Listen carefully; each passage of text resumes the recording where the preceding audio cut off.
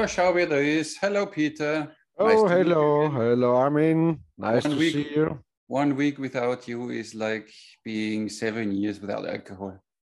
Yeah, and without girls. Yeah, Yeah, he's just like horrible, a horrible. century without girls. Yeah, yeah. That's... Without alcohol and girls. How is life? Everything fine? Everything fine because you said this. There's a nice quote, but I don't remember who said it. He said, "I spent all my money with gambling and girls. Mm-hmm. The rest of it I just wasted." Okay. Nice. Yeah. Yeah. Yeah. What's You, new? What's you new just this? you just turned the clock 1 year. You had your birthday last week or this week. Oh yes. My Yeah. 35th. Happy birthday, 35. Thank Yeah, you, of thank course. you, But thank yeah, you, thank you. but you look a little more like 33, so it's fine. Yes, Yeah, yeah, it's because I have a nice cream, yeah. nice anti-wrinkle cream. Oh yeah, uh-huh. What's wrong with this fucking What? shit here? We don't say this. We can't say this on YouTube. Really? Oh yeah. So what's new? What are the newest, the conspiracies, newest ongoings? Yeah, that's like we were talking before, that in Canada they have now the law only with a passport. You can go in a restaurant in Switzerland, as I saw today. The Yeah. same, only with a passport that you have your double shots. But of course, what will come when they mandate then for the third shot, it doesn't help if you have your 2 shots. When you don't have a third shot, you don't go in a restaurant and in a gym and into they start now slowly first with some clothes shops and stuff like this, and later even grocery shops, and so Yeah. can't go anywhere anymore. But Yeah. it was funny last time. This weekend I went to in where the multi archery range is. There's the university residence, and I went inside without a face mask. And then on the counter the lady said, "So you come in without a face mask? So, but you're not vaccinated." I said, "Yes, I had my 2 shots. Vodka." Sorry, what? But I have 2 shots. So then she was laughing. And as I said some months before, very evil things are happening. Because you heard the story of this guy in Germany who shot another guy on a gas station. No. This guy, he was 49 years old, went to a gas station shop and wanted to buy some 6-pack of beer. And there was a 20-year-old student working there at the cashier's desk. And the guy went in without a mask, and this young guy said, "Oh, no mask," and so on. They had a kind of discussion, and then the old guy leave the shop, and after 1.5 hours, he went back, and again walked in with a mask and took beer, and went to the cashier's desk, and then they had a discussion again, and the old guy drew a revolver and shot the young guy in the head. Okay. Wow. And that's horrible. But this is how far we are with this mainstream media brainwash. Yeah. People believe this. Yeah. Because this is really shit. Because it had 2 sides. Yeah. I don't know. Maybe they had very strict rules from the management that the young guy has to say this to it's a law. Even if you go here in a restaurant, they will tell you when you don't have a mask. Even if you're vaccinated, you still need to wear a mask when you go inside. Yeah, but what is happening now is that this gets politicized. Of course. And now they say all these how do you call them, demonstrators, that anti-vaxxers movement, and that you know, they now the politicians say, look, you are like that. He killed a young guy just because mask discussions and so on. Yeah. So they put them in a violent. Of course.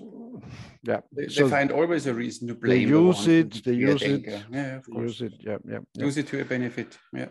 Because and enough people, or let's say enough people are stupid enough to still believe this. Yeah. They still didn't figure out how they are screwed. But hey, it's like it is. Yeah. And interesting enough, the FDA, the US Food and Food and Drug Drug Association or something, or agency, they strictly don't recommend that third shot. Of course. And here over. Yeah. And in Israel, they think about already the fourth shot. Yeah.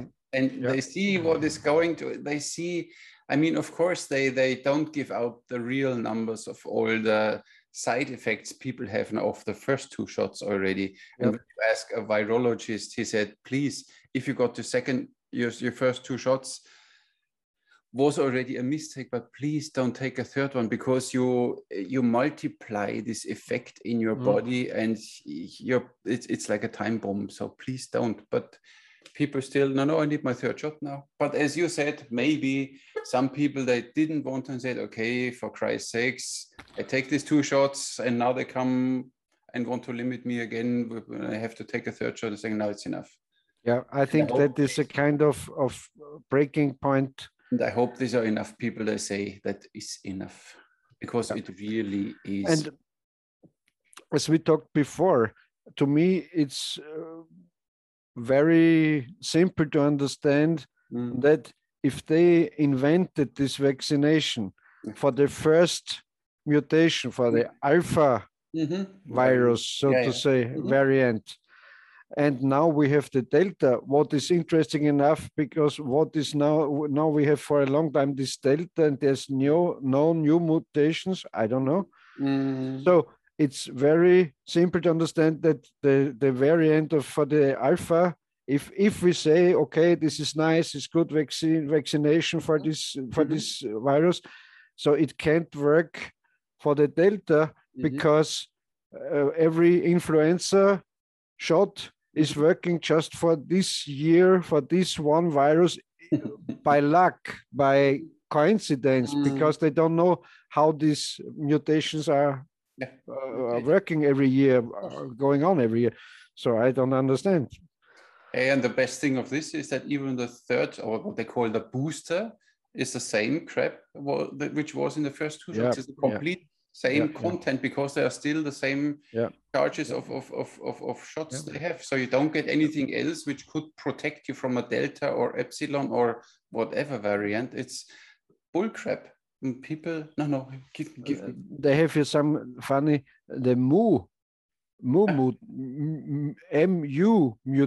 mutation, the mutation, like a mumu. Okay. Mumu. Okay, it's a nice word. You know, some people say mumu too, but it's okay. I know. Okay. Yeah. Mumu before you. Mutation. Yeah, and even our lovely Christian Drosten said he got two shots, and now the best would be he would get infected, and then they can build up antibodies. Of course, that's why we have an immune system, and we have 1 billion viruses in our body, and there are always deadly viruses in our body, but we have an immune system. But of course, if you live your life and you only eat crap food, and you drink always way too much, and you smoke way too much, and you treat your body like whatever, like very bad, of course an easy flu has a bigger reaction on you than on a healthy person. It's normal, because you stress your immune system already to the limit with what you eat and what you do all the time. Even deodorants and whatever, all these stuff has influences your immune system. So it's already under stress. Runs already on level on red. And it has to be. The virus comes and then it snaps, obviously. And maybe the third generation will be immune, because our bodies fought this virus and so on. And we give it on with our genes, of course. And now they're making just the opposite, because if they I also speak about children, if they keep distance, if they don't shake hands, if they don't fight at school, if they don't cuddle around in school, they get all the social mental damage. That and they don't get the bacteria and the viruses from the other children, and so they will get sick. Why are we still healthy, Peter? Because when we were young, we were playing in the dirt with the shit, a mouthful of dirt and whatever. You know, we didn't wash directly because we touched something bad and we didn't sanitize it directly, and we built up antibodies. But nowadays, the kids, they are raised like in a glass house, and nothing can come to them. I saw last time a mother. She went in a restaurant and she was spraying the whole table and all chairs and everything. It was smelling. I was just eating, but everything was smelling of this sanitizer. That she could sit her kid on one of these chairs, and then she was wiping the kid's hands before she. I mean, let these kids eat some dirt. Yeah, and then they can build up antibodies. You know, I have a nice kind of cousin, and he had when his girls were small, little, I think 3 years or 2 years, and they had big dogs. And they ordered a pizza from somewhere, and the pizza was cut, and the dog went by and grasped a piece of this pizza, and the little girl walked to the dog, took the pizza from his mouth. Of course. It was my little sister when she was very small. We had a boxer dog, and he was laying in the corner in the kitchen, and he was eating some bones, so chewing on them, and then she went to him on her fur, and he didn't do anything because they are under this puppy. And she was a and she gave it to him again, and he was biting, and then they were eating the bone, and it was fun, and we didn't freak out.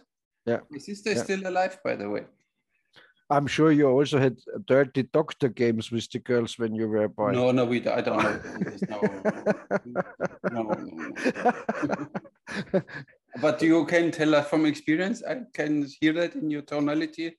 You have a lot of experience. Yes, we took a straw, you know, and put them in their ass for the temperature, for the thermometer, you know. Okay. Measuring temperature. Then we looked at the straw. Oh, you got fever. No, so this far we didn't go, but it's okay. It was nice. It was funny. Yeah, of course. Yeah. Because I had birthday and we talked a little about beer. A very good friend of mine, Fritz from Tyrol, brought me original from The Simpsons Tough beer. Nice. Oh, cool. And how is the taste? It's a lager beer. It's very how is it called? But not buttered. So how is it by a Bavarian beer called? I don't know. Like that. I don't know. I'm not a beer drinker. Me neither. But this cool one, I have to. Yeah, I'm more if I drink a beer, I like more Pilsner, more the bitter ones. Yeah. It's more like I don't like the sweet or even the white, the Weiss beer in Germany. It was like I drank it once and it wasn't. It's disgusting. I don't like it at all. It needs to be really ice cold, otherwise I don't. Yeah, ice cold and with a lemon and it's very hot outside. Then such a Weiss beer is not too bad. White beer.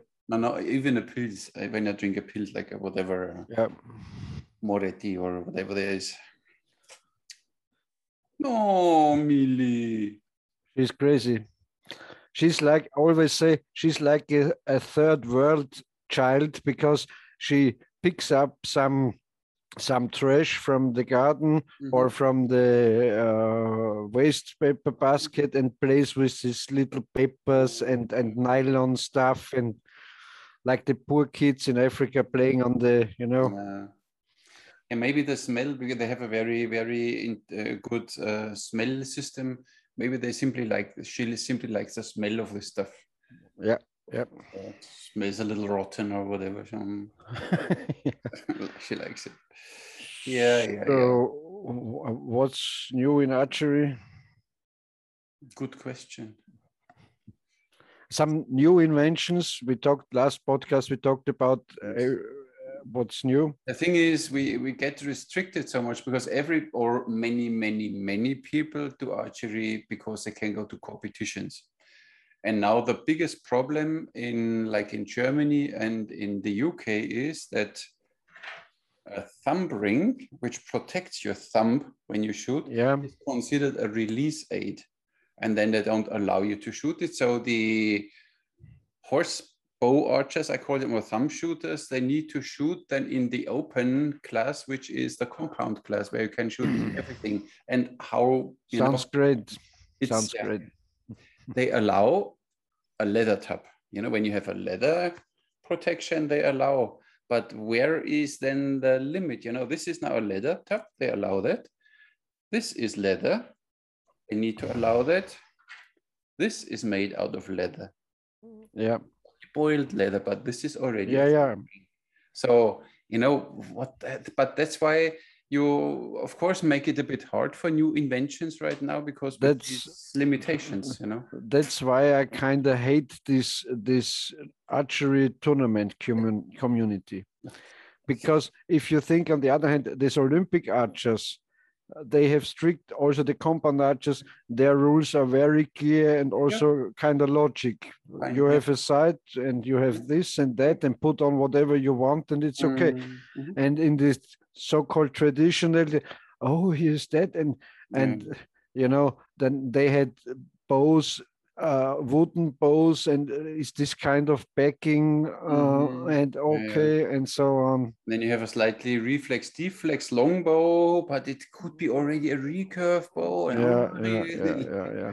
And if it depends on this shit, or like some guys, it was of course prohibited, forbidden.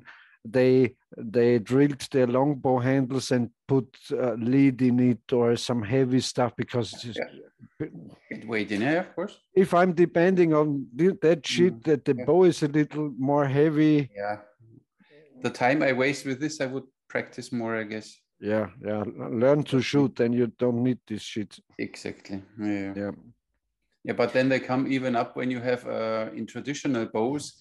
Sometimes your riser has kind of like the structure of the wood, the grain of the wood. Yeah. And I said, you need to cover this because you could use it for aiming. Yeah. Oh, seriously? If you're able to use this for aiming, then congratulations. You win every competition. But it's hilarious. But it's simply, I think all these tournament, I don't know, regulators come from, I don't know, Olympic or something. They don't want to have their field invaded by someone else. I had to deal with some from this Austrian ÖBSV, that how you call it, Austrian Association of all the archers, official, and they had trainings, masters, and kind of degrees, hierarchies. And they're making these seminars there, and then they are allowed to train others. They don't know nothing. They don't have any idea from shooting and from. I know. But okay, that's bureaucracy. That's what our society is made of. Bureaucracy. I had it here too in Malta. One of my really early students, he runs now his own archery range, and he once came up, I'm now an archery instructor. And then I checked his certificate, and you can buy this for 50 euros or 50 pounds, I think, in the UK or in America, and you fill out some online form. You never train one person. You was never out and training one person in real how to do safe, whatever, completely theoretical, but he's an archery instructor now. Bomba. Cool. Yeah. I wonder why it took me 20 over to. Same here. So because you talked about this thumb ring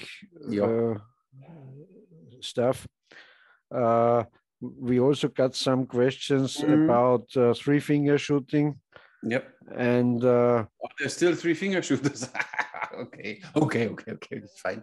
Yes, but on the other hand, they are using a thumb ring just to look more beautiful. Fancy. But there it's very simple. The question was, if they should use a tap or a glove and so on. When I started archery, I strictly used taps. I made them on my own. I cut out from a leather, you know, with 2 holes. Like I think I saw them at also at Saxon Pope book and so on. There were some patterns. Yep. And of course, you can very easily make them yourself. You just need kind of thicker leather, and they get better and better because you get a groove from the string and you wax it a little and so on. Very nice. But when I started to get more interested in bow hunting, here's a kind of tap. You know, it's kind of more of a target tap, but okay. When you're working with a back weave and so you get the knock in between here and between the leather and so on, and so it's not so practical for back weaver usage. And so I switched over to three-fingered gloves. We started with kind of this type.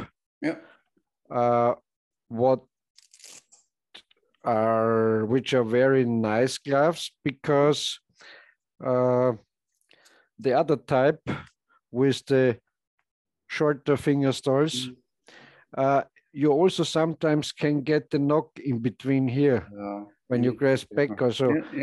Not with this kind of the safest version. And it's and just for a tip, just buy it smaller than you think, because it should be fit very tight.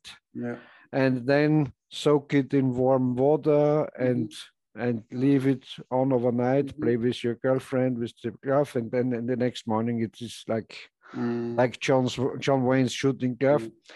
Yes, there are different brands. The best ones back then were made by Martin Archery in the United States, of deer skin, and so they were very nice. But they are not especially slick here in most cases, and yes.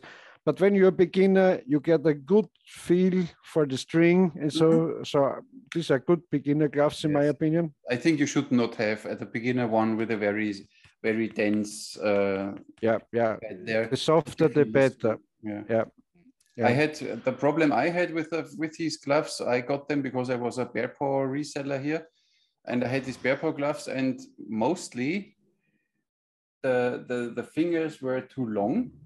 So even when you pressed them completely back, there was always still a little bit in the front, and it's horrible. Look here. Horrible. They really you need to have the fingertips completely in the front. And you know what? Back then, when I started archery, they were made in the USA. And nowadays they are made in Pakistan. And they don't know anything about the pattern. Look here. You can put here a second finger in this area. So it's not a very nice product. And they've, in most cases, they have a kind of Velcro fastener here with a rubberized fabric. So these are not bad. And one nice version of this idea is this big shot glove. It is made by American Leathers by James Schultz, the son of Jim Schultz. But I think then he sold the business and now they're made by a different guy. But you see how well is this made? Here it's rounded. This is elk skin or buffalo leather, and they fit very nice. And I have this one for, I can tell you, from 2006. And very well made. Here is neoprene. So this is stretching, you see? Okay, I see. Yeah. It's nice. And here is some kind of very slick, you know, like the fabric from safety belts or so, like that, very slick. And they are very, very strong here. And you have a real nice release because the string flips out. It's very nice. This kind of something in between this style, which is closed here, and the usual dangling ones. The usual 3-finger gloves. What are my favorites? In mostly, I'm using. Here I have a very old one. This is the oldest one. It's with the old Howard Hill logo on. They have a nice, you know, you can adjust this button here, and nice. And they have, you have. I always make it like that. Wet my fingers and put the fingers in, because some have to do that. Yeah, I know. Because the problem with them is they come up. So you between every shot you have to make like that. But they're very nice, and they have very strong kind of plastic inserts sewed in.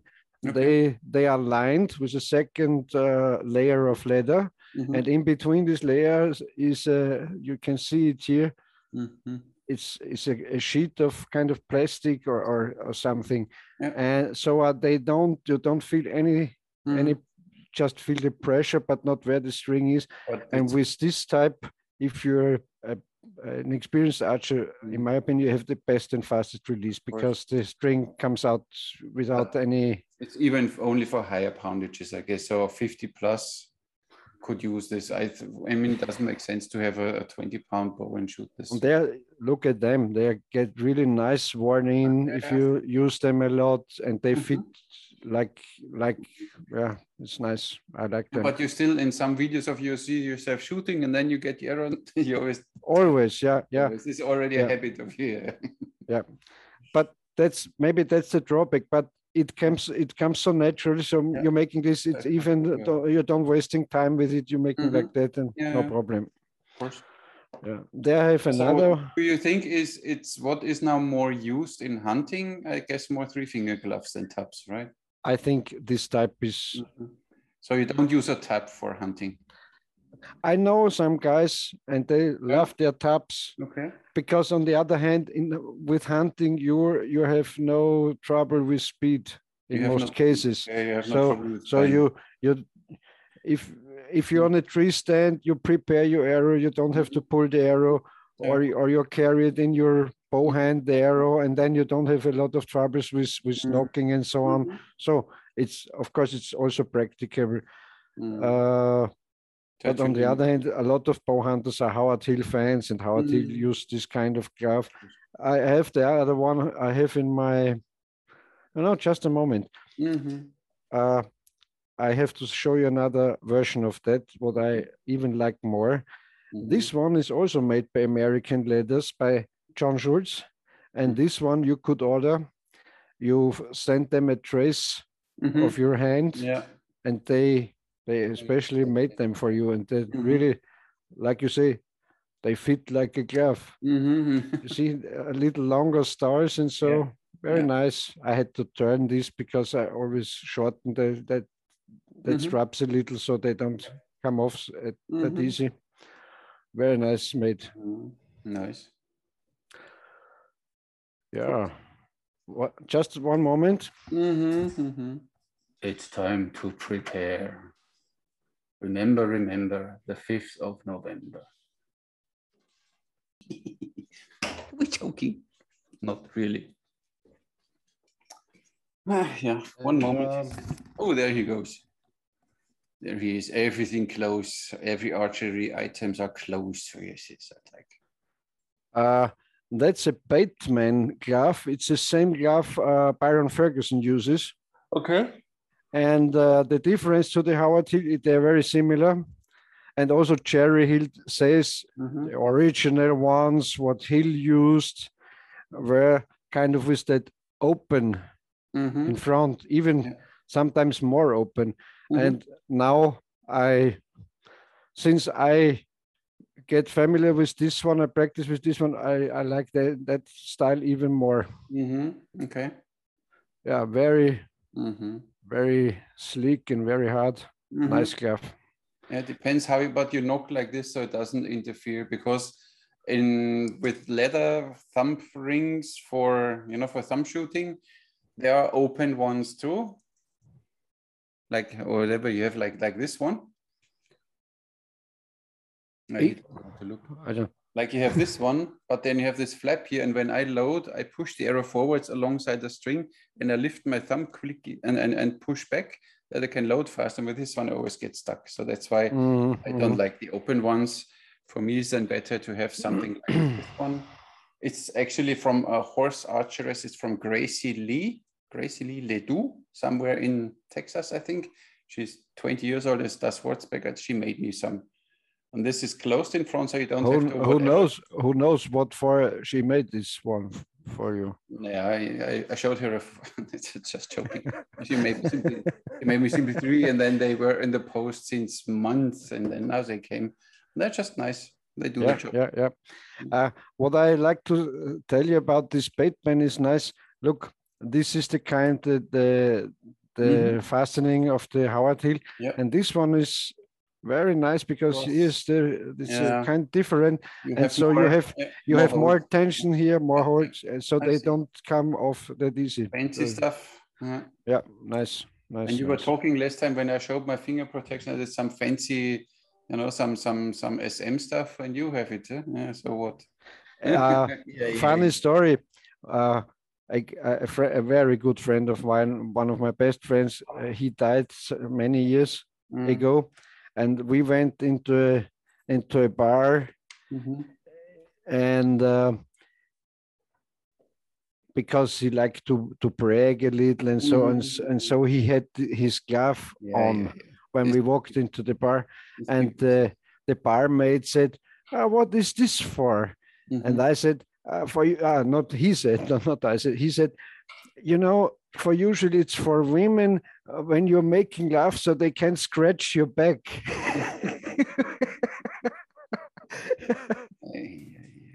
Yeah, it's okay.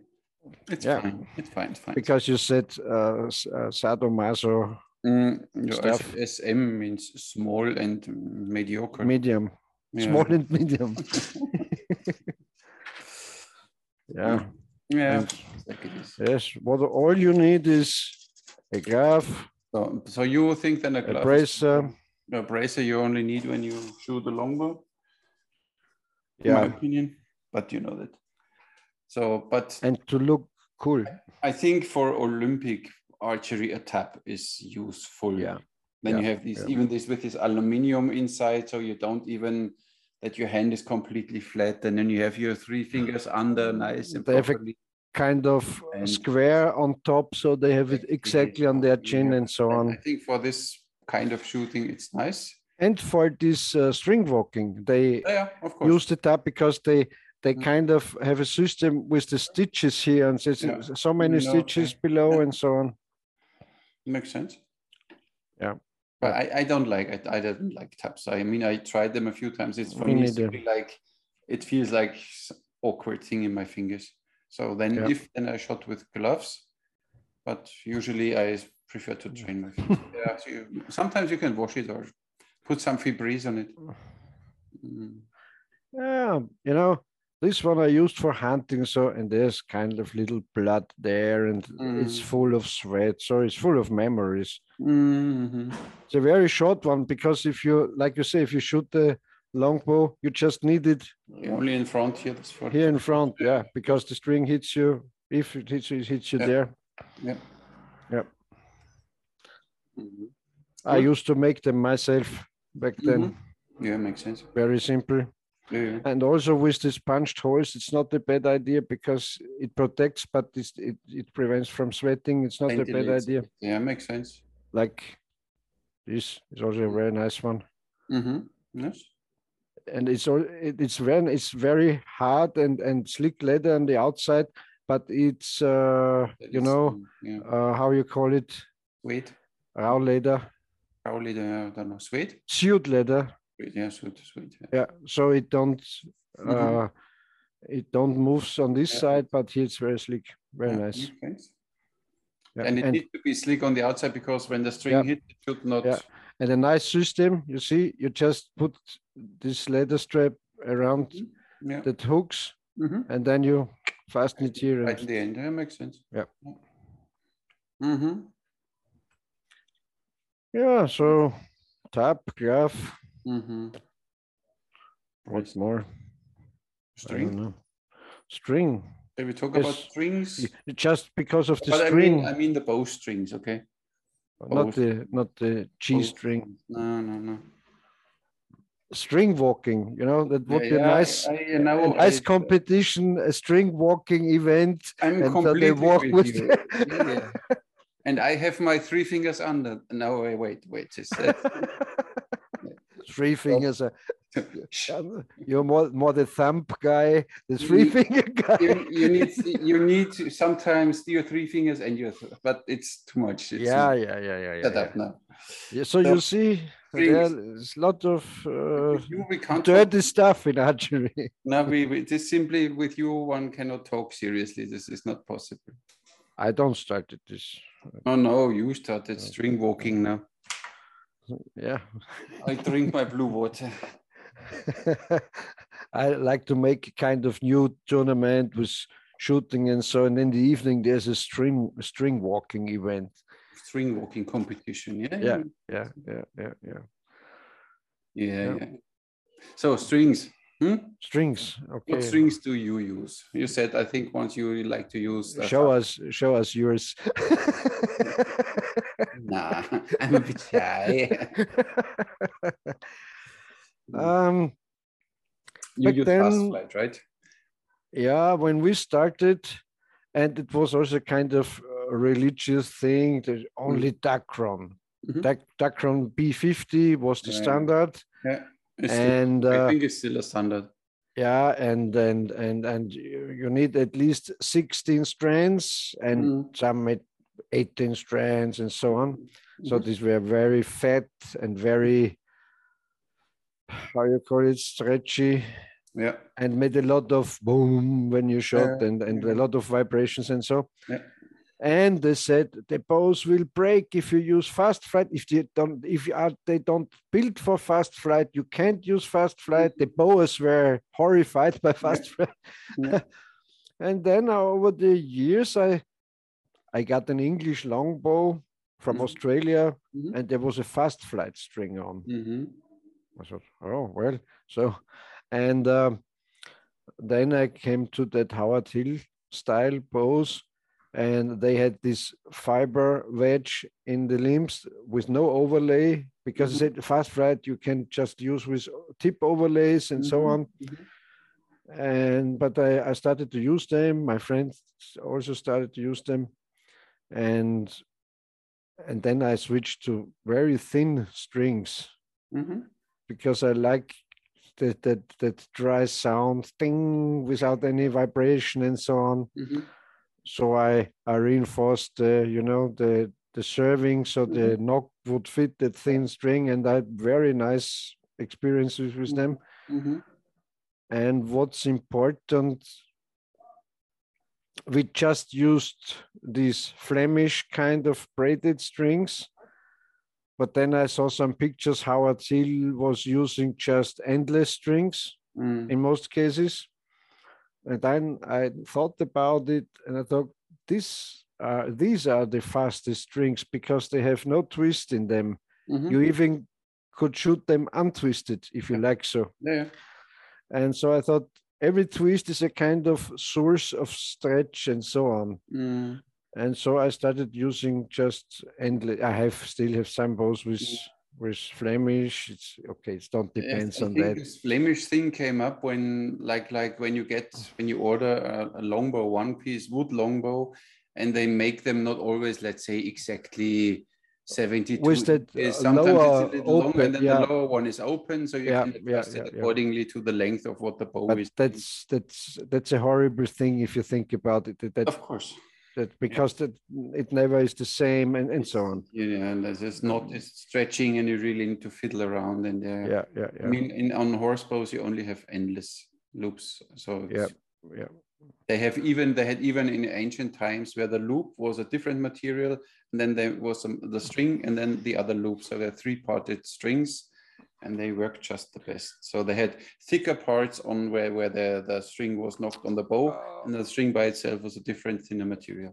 I have seen even endless strings. They had the serving just at to the lower end of the loop, and the loop was the pure string material. Yeah. And what's also interesting, I had very bad experiences, not me, but other people.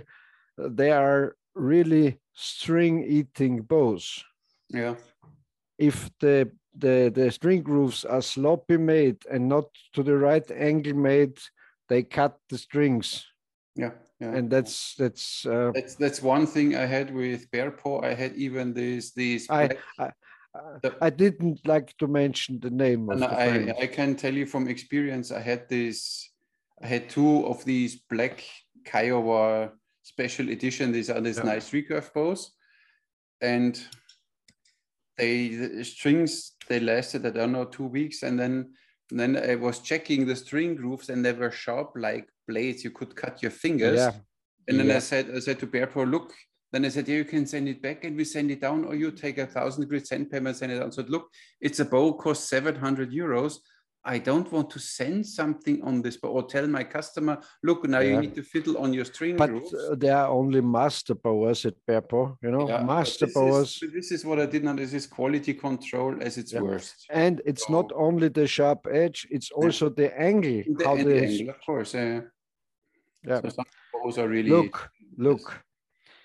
I was at the Bearpaw company, not factory, because they build somewhere else. Yeah, we know that. Yeah, and these makers, till noon they made wooden steering wheels for cars, and in the afternoon they made bows. That's a fact. So they had no idea about bow making. Henry Botnick had one guy, I think his name was Unger,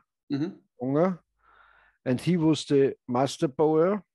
And so he made a kind of prototype, and then they gave this prototype to the Czech company, and then they worked. Mass production. That's the truth. Yeah. Yeah. When they made the I made a deal when we were in Indianapolis at the ATA with Byron Ferguson and Henry Botnick, and so they made a Ferguson signature bow made by Bearpaw.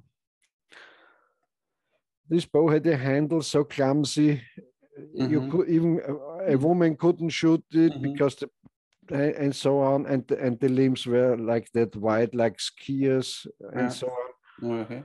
And I said, what about that grip? It's so clumsy and so on. Oh, then it bends if it's not like that. And I showed them an American. I said, look at this, it's like that, and nothing bends. Oh, and then they were angry about me, of course. Yeah, there you see the difference of a guy who knows bow building and a guy who copies things and has no idea. Yep. I don't say now that Bearpaw or something does and I'm this, not. I even see it in some bows. They are nice, but when you draw back, you feel the handle bending, and other bows don't have this. So if some can build it without, then others could do it too. Then it's simply lack of knowledge or. And that's why I'm a fan of American bows, because they do this since the 1940s and 50s, and they have a lot of experience. And know how to make their stuff. Yeah, that's true. But even the snake bow, I got once a fast flight string of a guy. He builds fast flight string for snake bows, and I tested it and did a comparison between the normal string and the fast flight string. And was a little louder, maybe a little bit faster, but not really much. But then Alc Roland reached out to me and said, "Listen, the snake bows are not made to be shot with fast flight string." Sure. But nothing happened. No, I only shot it a few times, but then I put it away. You know what? That's also a horrible thing with this string eating bows, because if you have a very old, well shot duck horn string, it won't stretch anymore. Exactly. Yeah. So if you have an old Dacron string, it's very close to a fast flat string. Yeah, that's true. But if you It's have to only change more the mess string because every it's 3 months because the string is damaged, you always have a new Dacron string on it. So it is always a it's always stretching and always wobbling. Yeah, that's true. Yeah. That's why, guys, when you get a bow with a normal Dacron string, don't put the knocking point on directly. Shoot the bow first 100 times until the string sets, until the string stretches. Because some people, they string the bow first time, put a knocking point on it, and then they shoot 30 arrows, and then the knocking point is there, and they, what the heck? When I'm making, I don't make strings anymore, but back then I made Dacron strings for my own, these twisted ones. And when I put them on, I press the bow like that, and then I push the bow and the string like that, not draws, but because then it really stretches. That's true. And then you make some 100 shots, like you say, and then the string is finished. And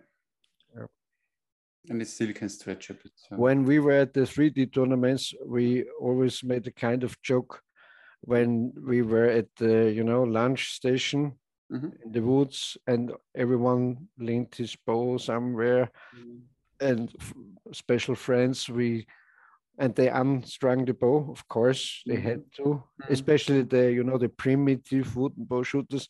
Yeah. And then we turned the string around, and then they pressed the string, and they said, "Oh, what's wrong here?" Very bad joke. Don't do it. Don't touch any other's equipment. Yeah.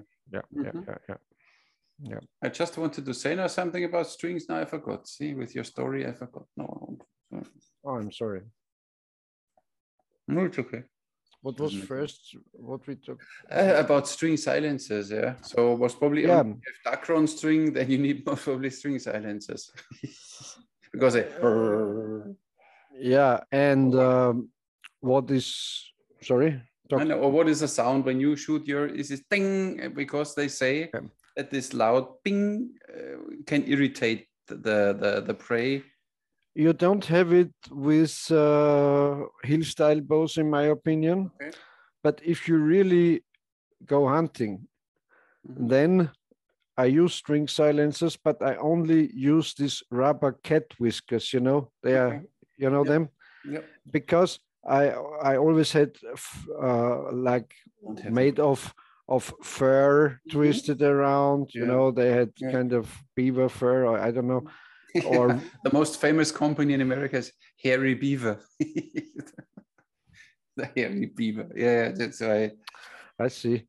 And but I found out they are making more noise than without them.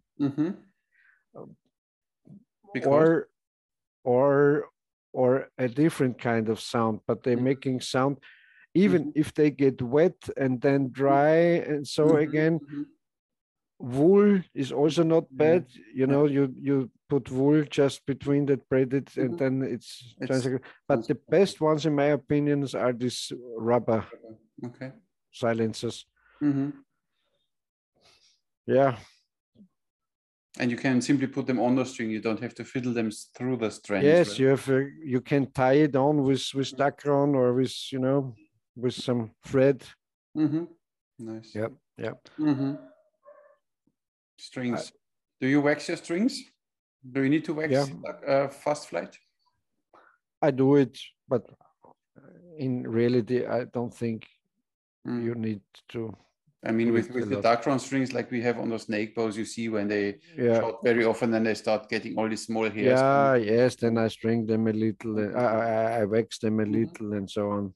And you wax it, you rub it in, and you leave it, or you take a piece of and put the excess away. I saw a video. No, I'm using like kind of this tab, a piece of leather, and then I very fast rub it so it melts inside string. Yeah, but you don't put the excess away. That you put a little bit of string surfing, and then you make a loop and you put the excess off. No, when I'm ready with doing that, it's like a monochord, like one chord. It melts together. Nice. Okay. Yes, very nice, very essential. Yeah. Yeah, but I think that is a part of maintenance you should take care, because this is Yep. the part Yep. of your bow which gets the most stress, the string. Yep. And because you're talking about string wax, it's also nice if you have a wooden bow or a long bow or a kind of traditional bow, don't these Asiatic bows, I don't know about, but if you go out hunting, it's not a bad idea to put a coat of string wax or beeswax on the surface of the bow. Okay. It's a kind of protection when you are on a stone, on a rock or so, or and also a kind of moisture protection. Yeah. And it dials down the shine of the bow. Yeah. True. So it's not. And if you back home, you take a piece of clothes and you polish it, and it's shiny again. So I like that. Makes sense. Cool. And normal beeswax, what did you use, or did you get string wax from companies? Back then, I made my own string wax. It was made of beeswax, and I don't know what is it called. It was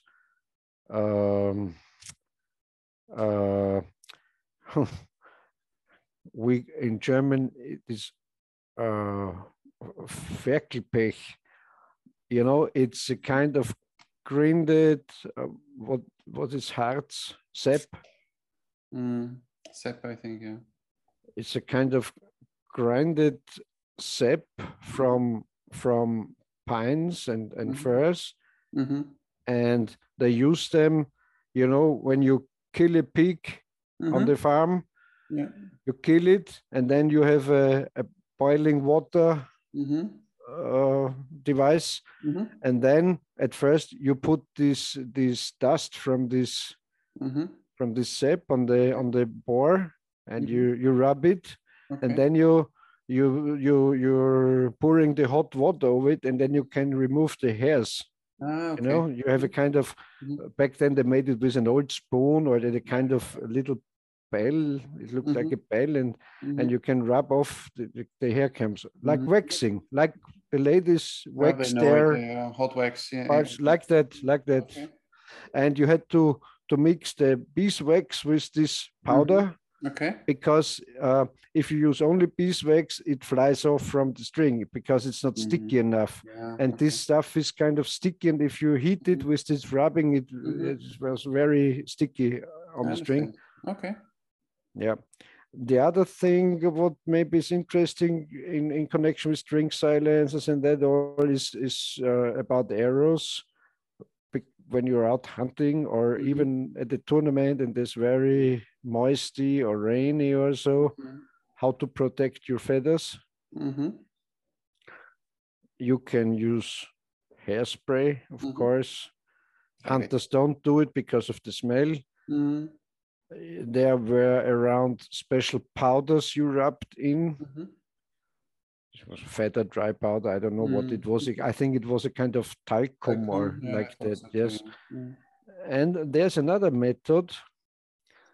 I think I haven't prepared it, but there are little nylon bags around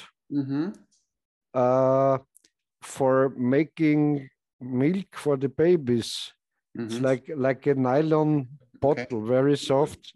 And if you put and we put them on like that. This is now just from the cigarette, but you know, like that. So it was completely covering the feathers. And the opening was here.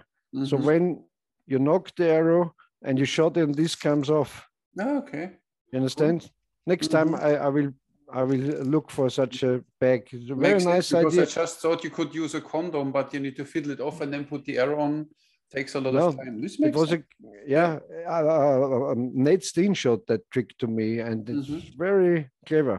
Smart, yeah. So you have in your quiver, you have the protection like that over the over the feathers. It's like to that point, and you just pull it out and knock it like usually you do, and you shoot and it comes off. And super. Yeah, that's very nice. interesting. I didn't know that. Cool. Yeah, it's a nice trick. Yeah. And if they get wet, I'm sure most of the archers know, if they are very like that, and so you put them over the tea kettle with the steam. You can. Oh, I tried this a few times. It was not very successful. I don't know. Maybe I'm too stupid for that. I simply reflect. It works. It works. Okay. It works. Maybe I'm not patient enough. Can be. You need a tea kettle with a small, you know. Okay, I have. So it's this kind of a steam. Okay. Steam. How do you call it? Like a little pressure. Yes, I understand. Comes out, and then it wettens the feathers, and they are like new again. Okay. Knocking points. Because I see many people, they have 2 knocking points on the bow that they know where they have to put the arrow. I don't know. It's like for handicapped people, I think, because if you have one, you know it. Yeah. And then the second thing is when they are too close together, because they make them now that the knock just fits, and then you pull back and then they squeeze the arrow. Yeah. Makes no sense. So it's enough when you have one knock. You use these metal knocks, or do you use some twine? Back then, I just used knocking points made of thread. With glue, you know, I put glue on the string and so, and some knots and so. But when it's about more tricks and fast shooting, the brass ones are better because you feel them, you really feel them when the arrow is on. And there are also some different schools, Howard Hill and also John Schultz, they made the knocking point below the arrow. Yeah, I know. I tried it. I don't like it because I put the arrow on the string and push it up. Exactly. And even when you just by accident or what you let go, the arrow is underneath and stays underneath because of it lays here on the arrow rest. Don't comes up. It can't slide off when you have it above. Then you can slide up. I don't know, but John Schultz and they made it that way. Yeah, even Mihai shoots like this. He knocks from above and pushes down and then shoots. But what works for you? I mean, you need to find out what works for you.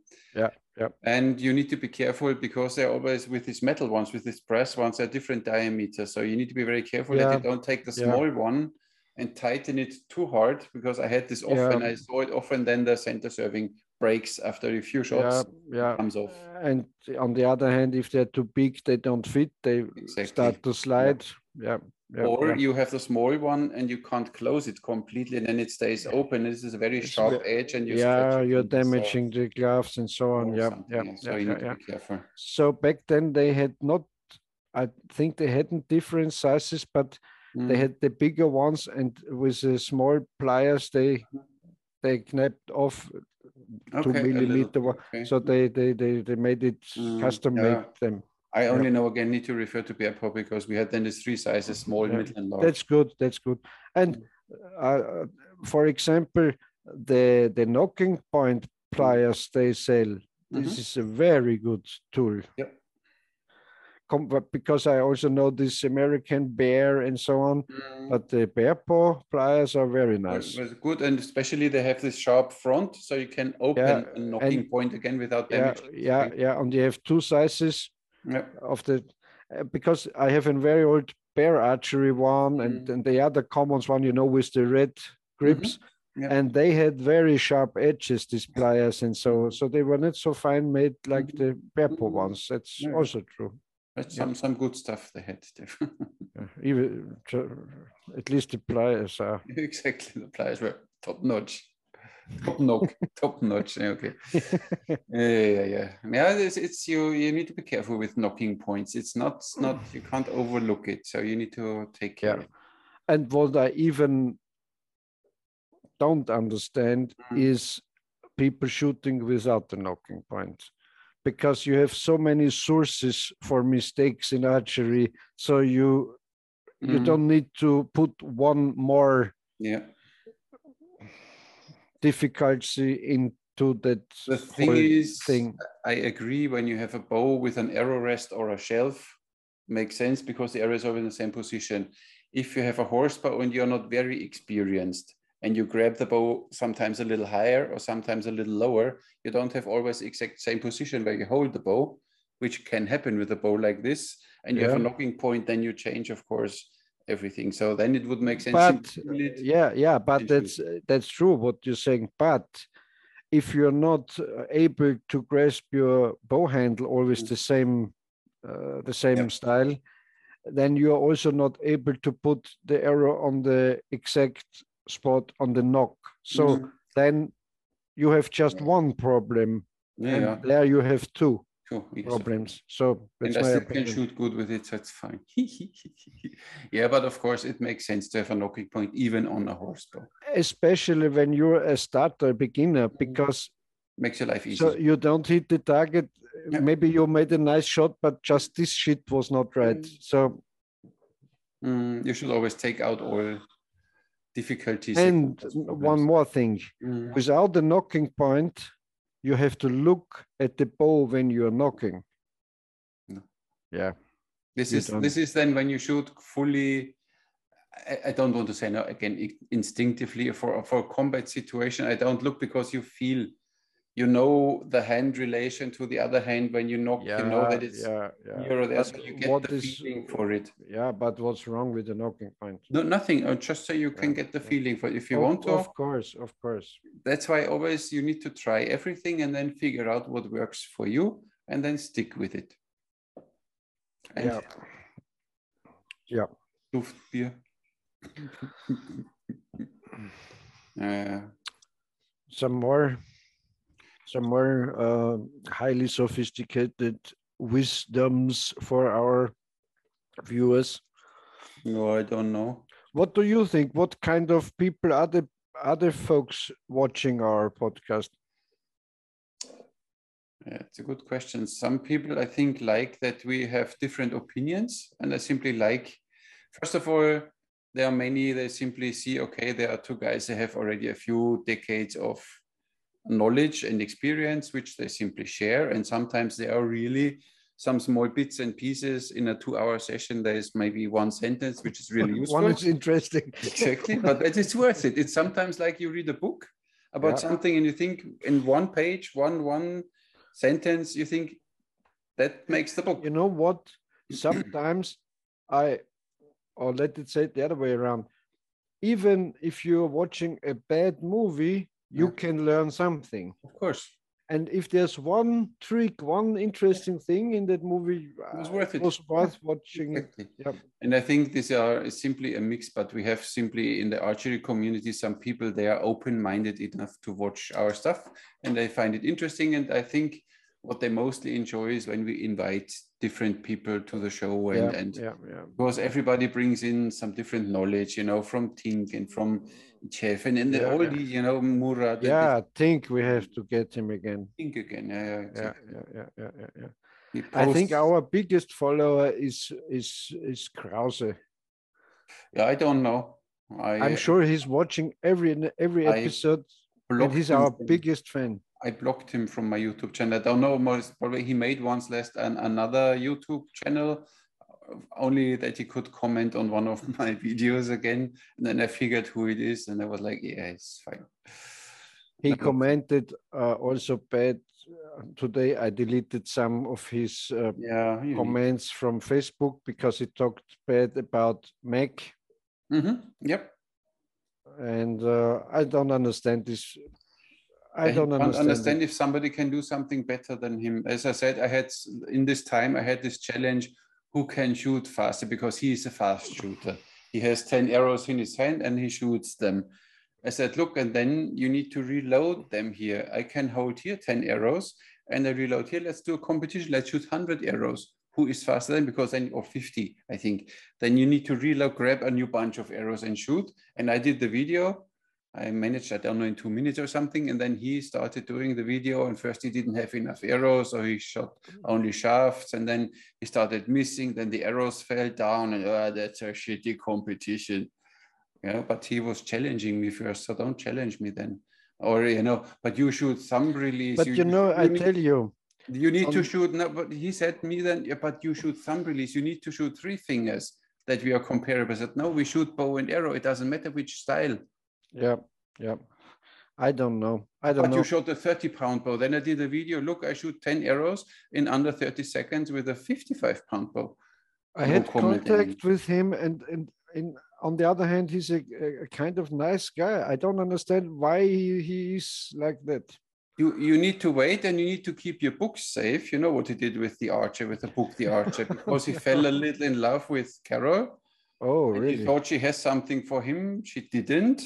And then he didn't like this. And then I was a liar and a fraud and whatever. And Carol, and then he announced the book burning on Facebook. He did live. He burned the book, The Archer. I think I saw it, but it's the best advertising you can get. Oh, hey, at least a few people afterwards ordered the book, I guess. I really hope he will burn mine too. Yeah, let's burn some books. No, but you need to. I sent him one. Please burn it, and directly a bottle of lighter fluid. Yeah. and the lighter, and said, you know what to do, you know. No, but you need to see the mental state of a person like this. And then calling himself master, martial archery instructor, whatever, you know, I mean, yeah, if you need to call yourself like this, you know. It's okay. It's okay. Mm-hmm. But if you're calling yourself this or that, mm-hmm. you also should have the inner strength to be it. Yeah, this is what I mean. And the thing is, when you have the inner strength to be it, you don't call yourself these things. You know what I mean? No, if it's like marketing, like advertising, it's okay to do it. Yeah. But on the other hand, you can't be a small evil guy picking on other people. Then you have to be a star. Yeah, of course. And you never, you will see a real star talking bad about other people because they know you always meet twice. No, of course. And so I don't understand. To me, he was always nice. And on one more thing. Okay. And if he likes to be friend with me, and I invite, or yes, I say I'm inviting some people to my show, then he has to respect our choice, and he can make a comment about it, and he can say it's all fake, no problem, but not in a with hate, with it's kind of hate speech. I hate the word. I hate the but word. You have to name it as it is. Yes. Yeah, and that's not good. Okay. And it's up to you as who runs the show to simply delete these comments, of course. I do. I do it too on my channel. Sometimes some people, what the fuck or whatever, when these words. But I would like to have him on the show. Yes. I would like to cooperate. I would like, what is your new? Want to ask him? Ask him. If he wants to be in the show, then he can. Would be fun. Then he can make everything right because. Yeah. Well, then he can tell. Then we send him new books to burn. No, but at least he can tell us all infidels how to shoot properly. Yeah. Because he's the only one who knows. And you know, if you're a great person, you're also able to forgive. To say, okay, you talk bad, but we can be friends again. Oh, yeah. Maybe I contact him, but I'm quite sure what he will say. He will say, you have all these assholes, these fakers on your show. I don't like to, like Lars Andersen. Yeah, like Lars Andersen is still his big friend, you know. And he posts, my friend, Lars Andersen, my friend, this and that. Sometimes in early days, it was me, my friend, I mean him, and every photo he showed the book. Oh, he was so cute. And then he even asked me, you know, here in Kansas, you know, I have my archery range and I see that you make a lot of business. Don't you want to come over to me and we work together, you know? I said, no.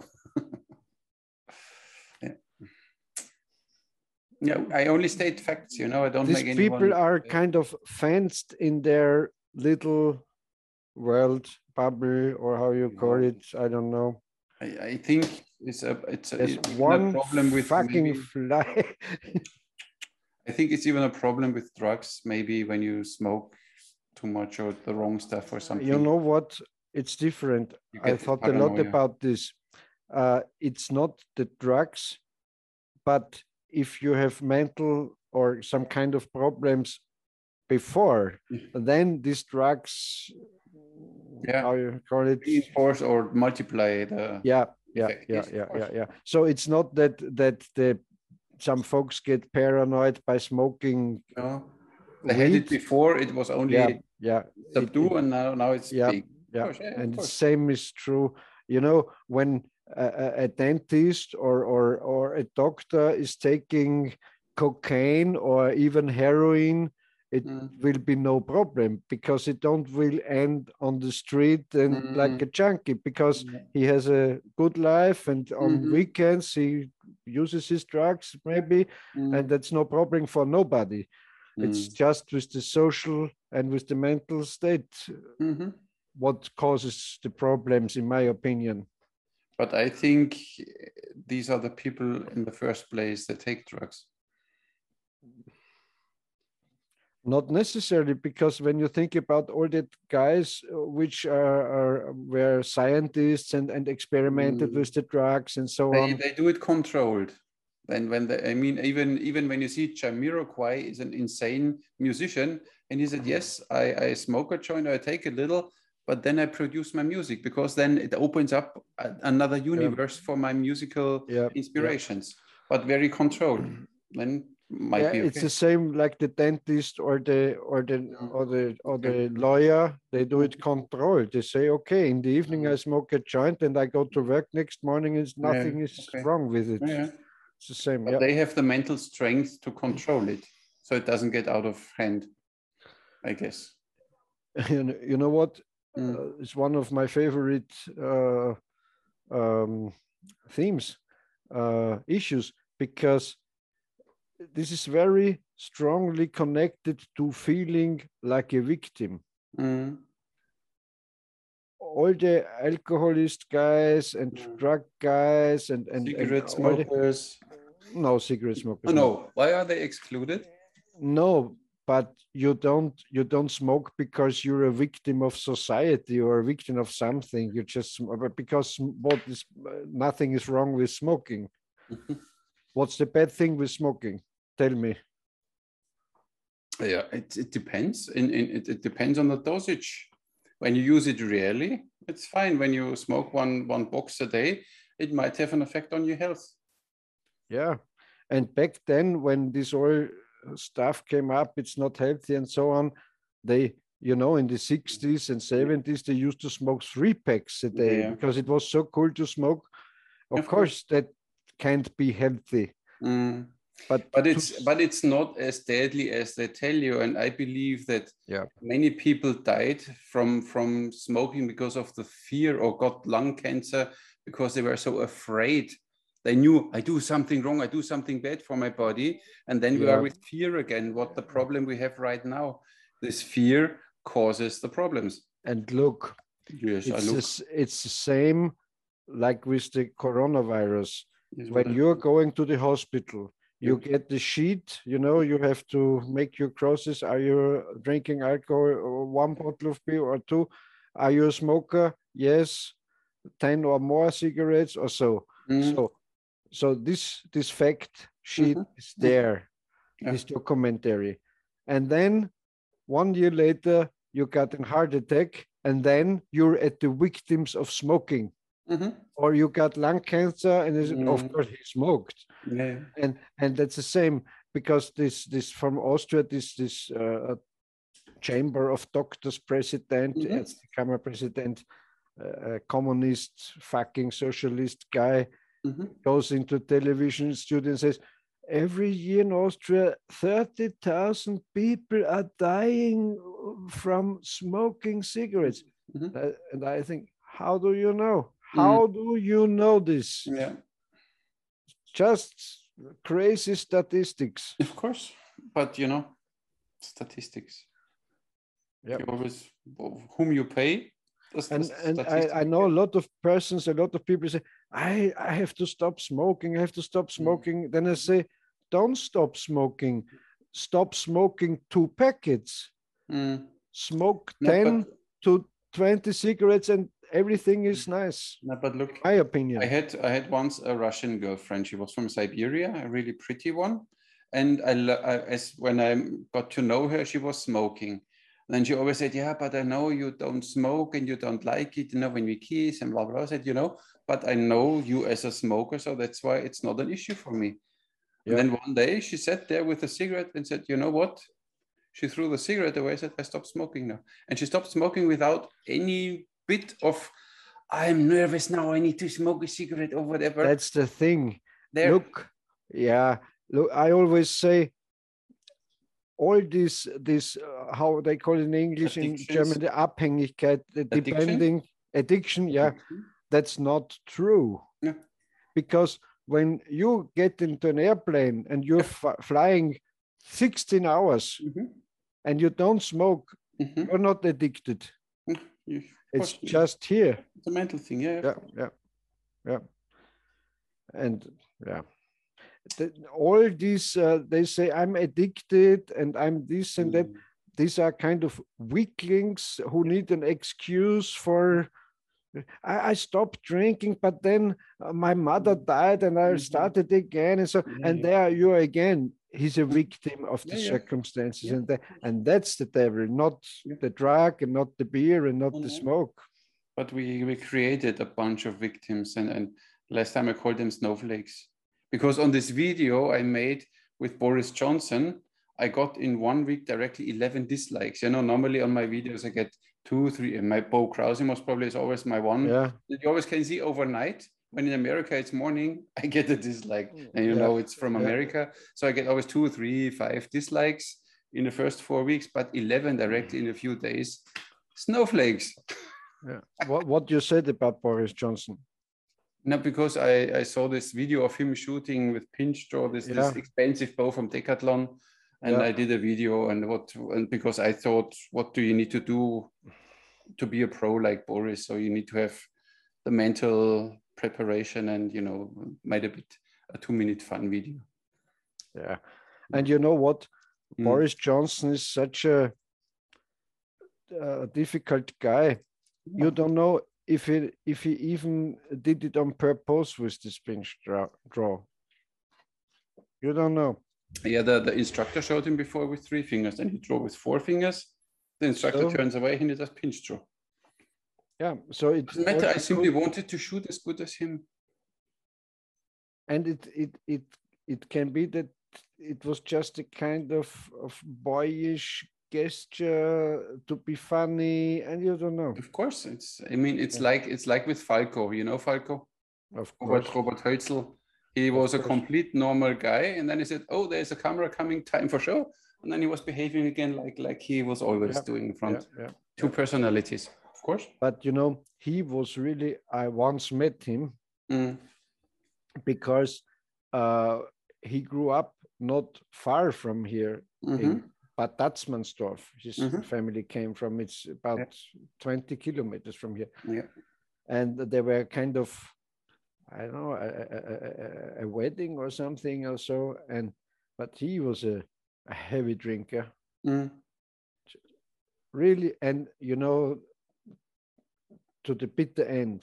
She couldn't drink anymore, and then one more. And so he was a kind, and also, of course, other drugs, cocaine and so on, and weed, of course. But he was a kind of genius. I liked him. Genius, for sure.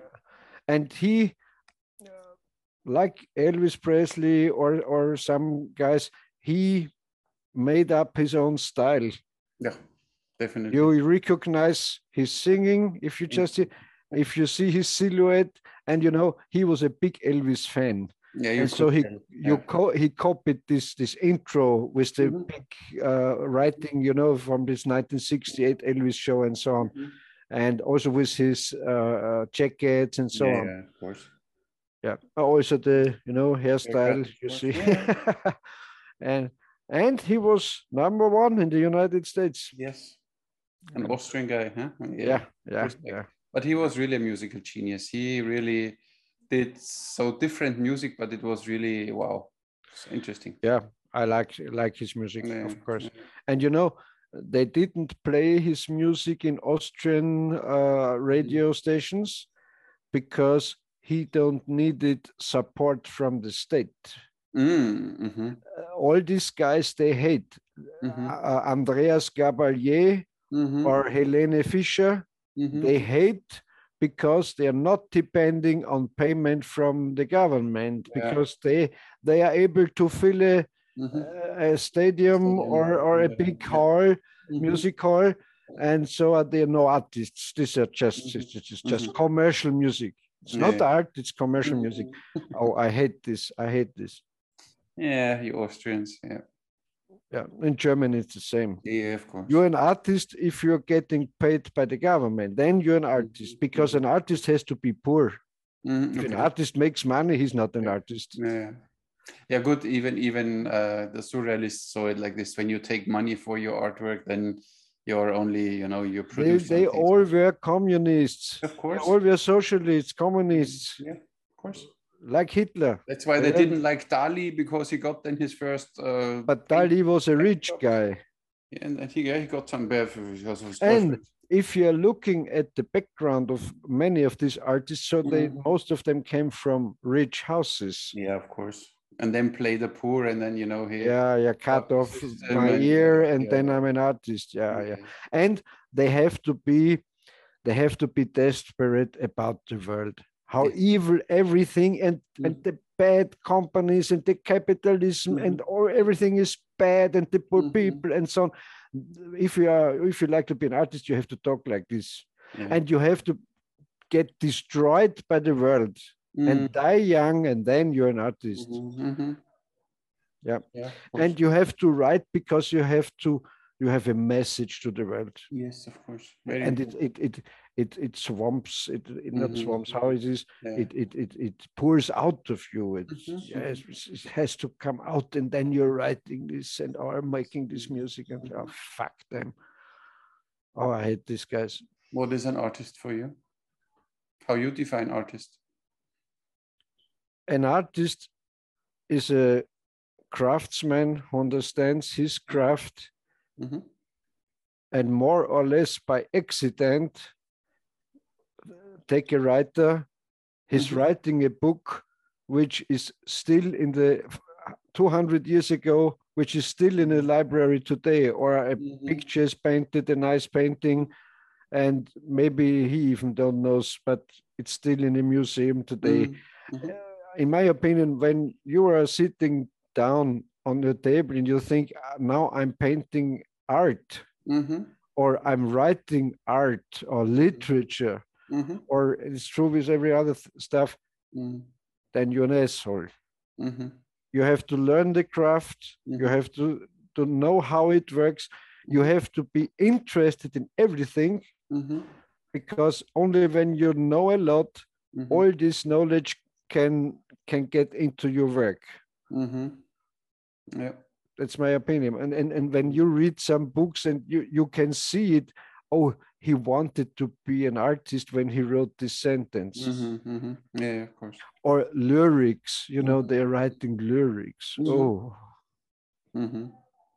crazy. Yeah. It's different, like Schiller or Goethe, if you write a ballad with a story in it.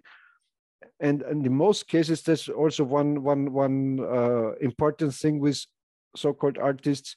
They always have to express their feelings. Of course. Because they are kind of egoists, because what they feel, if it's raining outside, that's worth it to get written down. Their mood. Oh. And I hate this. I don't like it. So an artist is first of all a craftsman. And a hard worker. Of course. Because look at like Helene Fischer or Elvis Presley or all these guys, they work hard. They work hard. I watched some clips with Elvis Presley and Anne Margaret on the weekend. And then I did a little research how many movies Elvis made in what. So in a kind of 10-year era, I don't know, he made 30 movies. So he made 3 movies a year. That's a lot of work, yeah. Yeah. Yeah. Big productions. And in concerts he gave more than 100 a year and so on. So this is hard work. This is not, oh, how I feel today. Yeah. And or the other way around, when you see Gustave Flaubert, he was a writer, and he said it took me half a day to put a comma in this sentence and another half day to remove it again, because he was really filing on every sentence, sitting for 1 week on one sentence to make sure the sentence is now as perfect as it can get. One of the writers who not thought he's an artist, even when he was surrounded in a kind of circle of artists in his youth, was Ernest Hemingway. In his writings, he says, "I'm worked on this. It was hard work, and I, like you said, I filed on this sentence because I like a good, clear sentence, and so on." And the guys who are thinking they are artists, they are thinking how it comes out of me. It's art. Yeah, of course. And that's very arrogant, no? Of course. Yeah. I mean, the art is then, it's in German, it's called Schriftsteller. It's not writer. So you really, once you have your content there, what you want to write, then your work begins as a writer, that you put every sentence in a nice letter flow and short, long sentence, everything. Like André Breton said, the words need to make love together. They need to match. It needs to be harmonious. And this is where you give the book the tonality and the catch that you want to read it. Or like the other one said, either the writer or the reader needs to take an effort. So it's better the writer takes the effort and stress and work, that the reader has a nice life reading it. And the only purpose of an artist is to entertain people, to amuse people, to making people laugh or cry. It doesn't matter. Because you said this with the sentence, with the length of the sentences. As a rule of thumb, I use it like that. I say when I'm describing something, whereas not a lot of action, I'm using longer sentences. In action passages, I use shorter sentences. Like when you think about the movie, when there's the action scene, there are shortcuts. Faster cuts. And when they have a long dialogue, then it's a long cut. Of course, makes sense. When it's about information, longer sentence, and when it's about action, that's something happening, short, of course. It's a kind of written thing. Exactly. Yeah. But this is how you give your book. Now comes Millie again. Yeah, she's making a lot of noise. I don't know what's. You need another cat and call her Vanilli. No. Vanilli. Here is my dear. I think she got her own fans on the show. Yeah, of course. Yeah. You need to hello. My tinfoil hat on it again, and then it's fine. Hello. Or the Chinese. Give Are me you from China? Yes, I'm from Wuhan. I wish she would smack you once. Oh, she likes it. Yes, and show your cat a while. Now people say already, I need a cat now too, because everybody shows off his kitties. She's like a girlfriend, because we're talking so long here. She starts to making bad thing in the kitchen and rumoring around. Yeah. Lack of attention. But then when you get her, and you take her, then she, no, I don't like it. Don't touch me. Oh, you horrible girl. Yeah. She's so nice. I'm more a dog person, Me not. Yeah. Millie, be nice. She don't like to. Look. Millie. Millie, you know, there's something moving, but she doesn't look realize. At Armin. No, and you know what? My girlfriend had has a how are they called? Maine Coon, big, same age like her, like Millie, and she's very beautiful with long hair, and you know, and she always looks calm and slowed down. And Millie always looks like a little devil. Because she's a simple house cat, you know, not a kind of special breed. She's always active and always making pranks to me. Keeps you entertained. That's fine. Yeah. Okay, so fine. Knife of the week. Oh yeah, knife of the week. Knife of the week. I start because I have it already prepared. Another throwing knife, one which I really like a lot. When I saw them first, they came out there from Russia. Oh, looks good. Oh, nice ones. These are the Stork from Le Fuchs, and they are really nice. They are thick. You can throw them in every way you want. These things simply are nice. So they are not sharp here, but they have a nice point. They stick in everything. Look good. They are nice. So a set of 3, you get them in a nice leather sheet. They're really nice. And what they did now recently, and of course I had to get them. They made the same ones as small ones. Small ones. They're so nice indoors. You have a cardboard box and you simply stand there quickly. So nice. And looks great. Looks great looking knives. And what's the price of them? The set of the small ones is, I think, 70, 60, 70, 80 euros something. And the big ones, I don't know, 150 or something. So not very expensive for what they are. They are not looks nice. Yeah, and the nice sheath. Yeah. And they are really cool. You know, back then I showed you this Australian knife made by Dave Keeble. Yep. Nice knife. And from my, I don't know in what years, it was in the 90s, I guess. I got another one from Dave Keeble from my hunting buddies for a birthday gift. And it's a really lovely little knife. Oh, that's cute. Yeah. They called it Cat. The name of this one is Cat Skinner. Show it to Millie if she likes look. It's kind of hiding, skinning, and but I also use it sometimes to eat sausage or so. It's a really lovely little knife you can put it on the belt, and nice sheets and nice thing. Cute. Yeah, that's really nice. Yeah. See, the blade is almost as small as the knife I showed you last time. You told me, it's not a knife. You know, we are not Crocodile Dundee. This is a knife. This is nice. Of course. And it can do a lot of damage if you don't have anything else. Better you have this than nothing.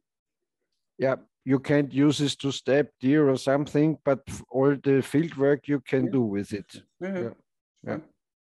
Nice. Okay, cool. Very nice. Yeah. It's like Bärentöter and Henry Stutzen. Exactly. With Karl May. Our listeners don't know it, of course. Silberbüchse und wie hat Old Shatterhand? Nein, was? Winnetou had the Silberbüchse. Genau, yeah. It would be translated silver rifle, Büchse's rifle. Yeah. And Old Shatterhand had the Henry Stutzen. Henry Carabine. Carabine, maybe. And the Bear Killer. It was a double-barreled muzzle loader with a big bore. Yeah. Nice. Good. Was a great talk. Huh? Was a great talk. It was interesting. Yeah. You should really check if Bo wants to come to the show. Yeah, I will write him. But you know that his name is Don, not Bo. Yeah, I know. Yeah. And you know, I think he's from Sweden or Norway. He said that his ancestors are somewhere. That's why he calls himself Viking. Yes, of course. It can happen. I mean, Krause is not really an American name, I think, right? Sounds like German or so. Yeah, more like. You know because you say Krause. You know where this worldwide phrase "that's okay" comes from? Okay. Okay. That's No. okay. No. I don't know if it's true, No. but I had the story that at the Ford company, at the Ford car company, they had a German, and his name was Krause, and he was the inspector of the cars, of the finished cars, and I think his name was Otto Krause. And so when he signed the sheet of the new car with OK, and then it came, this one is OK. He was a kind of quality standard. Yeah. If it's okay written on the car, it's okay. It's yeah, okay. Best quality. Makes sense. I don't know if it's true, but if not, it's a nice story. Makes a lot of sense. Yeah, of course. Yeah, yeah. That's cool. Yeah. Yeah, I like stories like that. Yeah, me too. Yeah, Otto Krause. Especially Ford always has a bad time in America. When you see the comparison advertisements, when you see a fieldway and there's a tree stump, and then you see the tree stump damaged and there's Ford written under it, and you see the tree stump still alive and it was a Chevy. Yeah, you see the differences. This Henry Ford was a clever guy. Yeah, of course. He revolutionized this in the time, yeah, of course. Yeah, yeah. And he was as clever to pay his workers as much so they can buy a Ford car. Yeah, of course. I mean, he even said, my workers, how was this? I forgot now. He said, it's because he pays his workers good. He has good workers. Yeah. So you can't expect, to pay like here they pay €5 an hour, then they expect you got a perfect waiter. Yeah, yeah. Of they have no idea. Wasn't it also Ford who built a whole city in Southern America? I don't know. I think you can Google that and tell us next time. Okay. And then you have something. I think so. Yeah, I think so. Production line for cars or what? No, I think they wanted to harvest rubber for the tires. Okay. And so he made I think it was Ford who made a complete city with a factory for rubber and so on. Maybe. And he put in the millions of money. Yeah, but Ford doesn't work. Don't exist. Tires are Goodyear or or whatever. I don't know. I have to check it out. BF Goodrich, yeah. Dunlop. Yeah. All the good stuff. Millie. She plays with the quiver. It bites in the fletching. It's nice for her teeth. You should give her a toothbrush. They like biting, chewing on a toothbrush. Really? This is the gum massage. Yeah, they like. Give her one. She likes it. Yeah. Put a bit of now she got from my girlfriend a brush like that, and so I have to. But she don't keeps. She don't stays.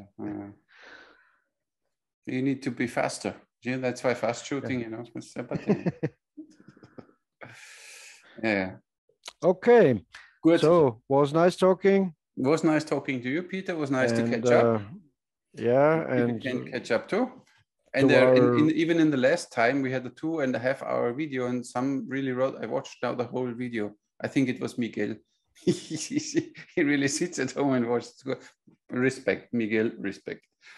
Shout out. Yes, we should always have a shout out to one of our viewers. Huh? I don't know. We wouldn't do it if it would not be fun also for and a pleasure for us, because I really enjoyed the talk to Meg. It was such a nice, pleasant talk. Yeah. I totally enjoyed it.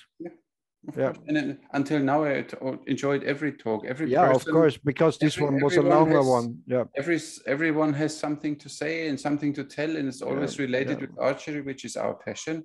And that's why I really like it. So that's and like we said, even when you not agree with everything, but you learn that one sentence, that one trick, that one idea about something, that one thought, and that's always worth talking to people. And maybe people get a little more open-minded, don't see archery as a religion and I shoot now 3 fingers and only this exists. So simply open up your mind. Western and Eastern.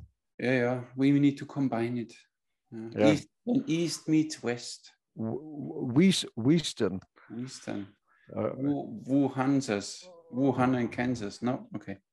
Yeah, we leave it. It's now nothing properly coming out of my brain. Not that anytime, anywhere, something properly came out, but you know what I mean.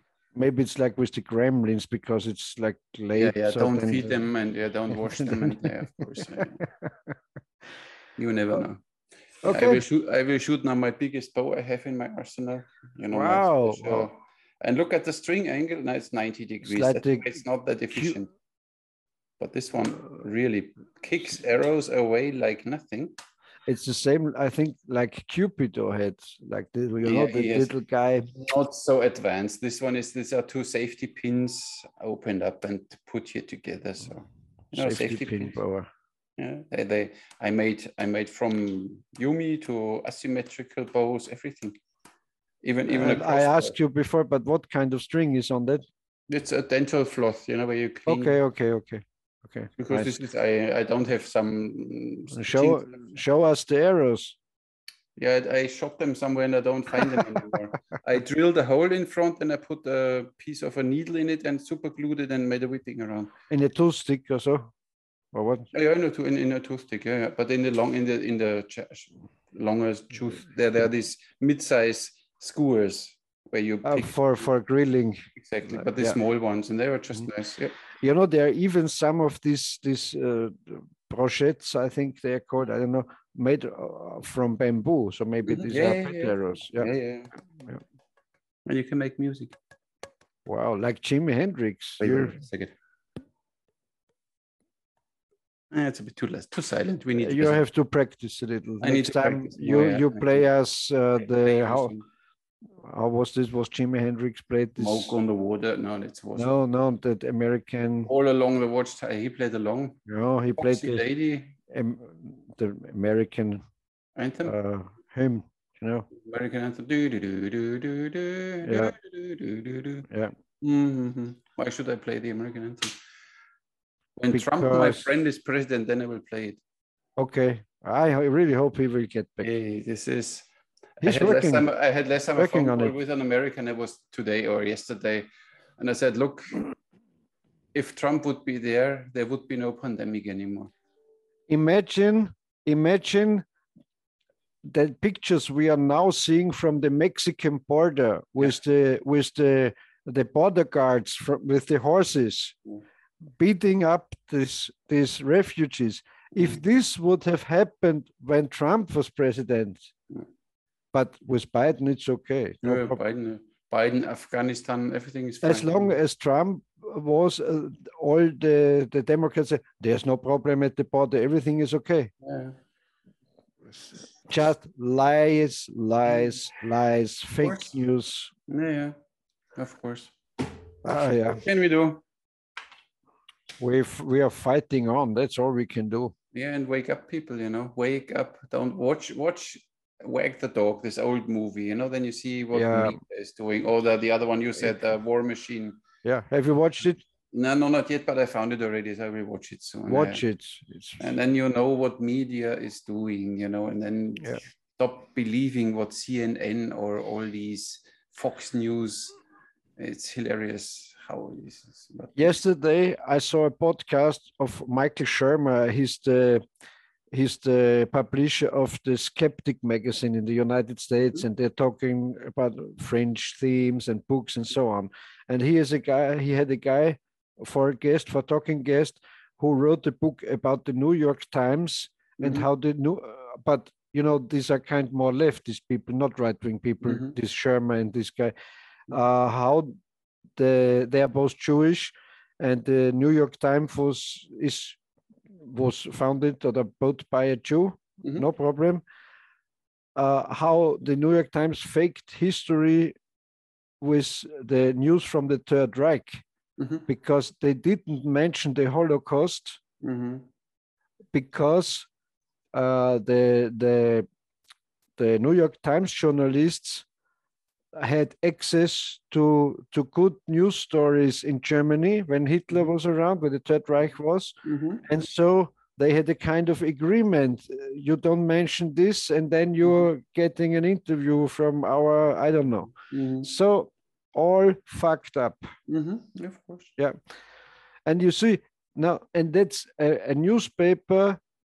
It was back then. They had offices in Germany, all around the world in these days, and run by Jews.